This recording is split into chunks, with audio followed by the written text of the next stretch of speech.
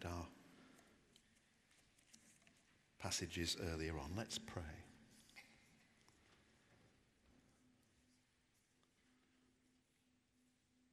Lord, among all the images of military might and fighting and death, may we hear your words of life and support, encouragement and resource. Amen. Some of you will be disappointed and others will be greatly relieved this morning that I'm not going to go on a sort of canter through the various bits of armour Paul speaks about in Ephesians. But I am going to talk about the whole armour of God, or as I've put it in the title, which I thought was rather snazzy, Suited and Booted, but Whose Suit? That's the last time I'm going to refer to that. It seemed a good idea at the time. A very, very long time ago, I had a summer job which involved taking people pony riding each week. Different people signed up each time, and some could ride and some couldn't. Selecting the legally required riding helmets was a hoot. The farm where we went to go get the ponies just had a big box on the floor of all sorts of different size helmets, and everybody's rummaging through. So if you had too many people with big heads and not enough big-headed helmets, hard lines, you weren't going anywhere. I didn't watch much, or don't watch much Grand Prix racing on the TV, but one race I did watch involved the pile-up of several cars. One driver leapt out of his wrecked car, ran down the side of the track to his team's garage in the pit, jumped into the spare manufacturer's car and drove off. And he did one lap of the track before coming into the pit lane again, getting out the car and abandoning the race. And later, when he was asked what went wrong by a TV interviewer, he said, "I couldn't drive it. It turned out that the car was set up for the other driver in the team. And so the seat, the control positions, the safety harnesses, the mirrors, everything was set up for the other driver." The pony riders found out. The Grand Prix driver found out that you can't wear someone else's armour. David, in our Old Testament reading, found out. Paul dressed David in his own armour, Saul's bronze helmet on his head and Saul's sword in his hand. "I can't wear these," says David. "I'm not used to them." You can't wear someone else's armour. And yet, despite that fact, many of us, Christians, try to live in someone else's armour. Now, this is quite subtle, so listen quite carefully at this point. Sometimes it is absolutely right that others are our strength and our shield. In the early days of faith, someone nurturing us is fantastic. An infant Christian, like an infant human, needs to be cared for and fed and nurtured and raised. Or in times of great trial and tribulation, it's totally understandable that other Christians and friends bolster your own faith with prayer and with help and offered support. The great missionary Gladys Aylward wrote many letters to many people. Her letters were voluminous over her life. And to those who said, "Oh, I wish I had your faith," she said over her life many hundreds of times to such people, "Use my faith for a while." For a while. Because there comes a time, doesn't there, when what you've borrowed from somebody else must become yours. All religious traditions have a rite of passage, which symbolizes a time of separation from and then attachment to in your own name. Jewish males have the bar mitzvah. Red Indians have times when a male child becomes a brave. Christians have conversion or confirmation or believer's baptism. For many of us who are parents of children, the question, will our child grow to own our faith, our lifestyle, our values, is actually a pretty crucial one. And in asking it, we're saying at one and the same time that they've lived in our armor, and that's right. But we know that there will come a time when they must make their own choices and decisions, when they need their own armor. And that's right too. Sadly, I can think of folk in the church that I've known down the years whose faith was wholly tied up with that of another person, a revered parent, a treasured friend. And they effectively lived vicariously off somebody else's faith. They never quite found their own. So that when that parent died or the friend went away and they were left high and dry and empty, they were faith light. It had gone. Because ultimately, you can't wear someone else's armor. A variation of this is the armor, or using the armor, of actually attending and belonging to church. Again, there's a subtlety involved. Just listen carefully for a moment. Church-going, being part of a faith community, is enormously valuable. It's crucial to Christian growth and discipleship. But you know, the local church can also be a great place to hide from God, to evade the real challenge of whether or not we ourselves have a faith, or it's just basically the faith of the church. As Billy Graham used to say, you can sleep in a garage, but you don't become a car. But ultimately, whether it be a loved mentor or a friend, a parent, or a friendly congregation, you can't wear someone else's armor. And possibly realizing that, many Christians then go on to make a further mistake. They try and build their own armor. They try to be Christian by their own efforts. And again, that's laudable. There's nothing intrinsically wrong with trying hard to be a Christian. In fact, I wish more of us would try harder to be Christian disciples. But there is a kind of built-in impossibility in the task. Just as you can't pull yourself up by your own bootlaces, you can't be a Christian by your own efforts. In the realm of faith, you can't make your own armor. An attempt to try and stand on our own feet, girded with the things that we've created and built around us, is like erecting a machine to measure the wind speed and then finding in the morning it's blown over.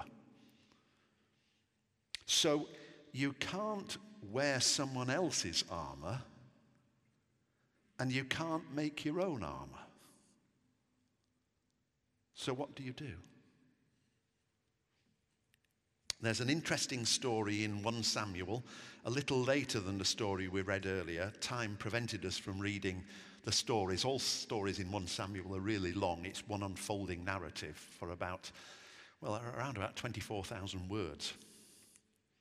Even longer than one of my sermons.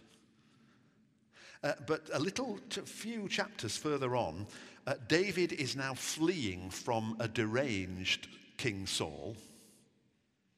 He comes across a priest called Ahimelech at a shrine. And the priest offers the escaping David food from the Lord's table, and then seeing that he has no armor or what's protection at all, and is in need, Elimelech offers him Goliath's sword, with the words, "If you want it, take it." Or better in the Hebrew, "Make it your own," which is what the words actually mean. And David replies, "I will. Give it to me." And from that time onwards in the book of Samuel, David does have a sword that once belonged to Goliath of Gath, the story of whom Ali told us so poignantly earlier in the service. A long time ago, a friend loaned me a book, and as I read it, I realized this was gold dust for the subject I was trying to find out about. And I know this is going to make some of you squirm, but I desperately wanted to scribble all over in the margins, which is what I do with lots of books when I use them for research and purposes. I scribble on this, "Remember this, Martin," or "Go back to page 47," or whatever. And you can always tell a book that I've had for a little while because no one else wants to touch it. But I resisted because, after all, it wasn't my book. When I handed it back to my friend, he said, "Has it been any use to you?" I said, "It's great. I've got to find myself a copy, and then I'll scribble notes in it." And he smiled and handed it back to me and said, "If you want it, it's a gift. Take it." And I took it gratefully. I couldn't have just taken it and kept it up to that point. That wouldn't have made it mine. But when something is offered to you by its owner, we can receive it so that it becomes ours. Isn't that what the person does when, instead of living on parents or someone else's faith, gets to a point in their life where they say in one way, shape or form, "I believe"? Isn't that what happens when a person benefiting from belonging to the church fellowship says one day, like Ruth in another Old Testament story, "Your people will be my people, and your God will be my God, and your faith will be my faith"? I believe. So, when writing to the Christians in Ephesus, Paul doesn't say, "Put on my armor." For like David, the Christians in Ephesus would say, "Not used to this, can't wear this." Nor does Paul say, "Make your own armor and get prepared because there's testing times coming." Because Paul knows that's impossible. Instead, what Paul writes to the Ephesians, who all New Testament commentators say are having a Dickens of a time in Ephesus, and why Paul's in jail. Put on the whole armor of God. It's God's armor, says Paul implicitly, but it's offered to you by its owner, and you can receive it and put it on, and in so doing, it becomes yours too. Because you see, in the end of the day, that's our only hope. And today, I remind you of the offer again. Today, we can give up wearing someone else's armor and put on the whole armor of God. Today, we can give up making or trying to make our own armor and be resilient and strong and brave and all the other gritted teeth stuff, and put on the whole armor of God. For some of us here, that's the challenge today. And for others, it may be that some of us here once received the gift of God's armor in some time past, perhaps several times in times past. We took the whole armor of God on and we stood in it. And then at some point in the past, we took it off again, perhaps for a rest or a stretch of some muscles, or because it was chafing somewhere. Do you know, I do not like the book of Leviticus. And today, it's time to put it back on again. Because as Paul writes in Ephesians, not to be suited and booted with God's armor is to actually be vulnerable. And some of us know that that is the word we need to hear today. Paul doesn't write, put on the armor of God. Paul writes, put on the whole armor of God. Because the whole armor of God is needed for the whole of life and is given and needed for every part of the whole of life. One last thing. It concerns the overall use of armor. And here is where I tread perilously close to all the military images of the Old Testament that I generally steer clear of like the plague. It's designed, is armor, for engaging in battle while seeking to be as protected as you can.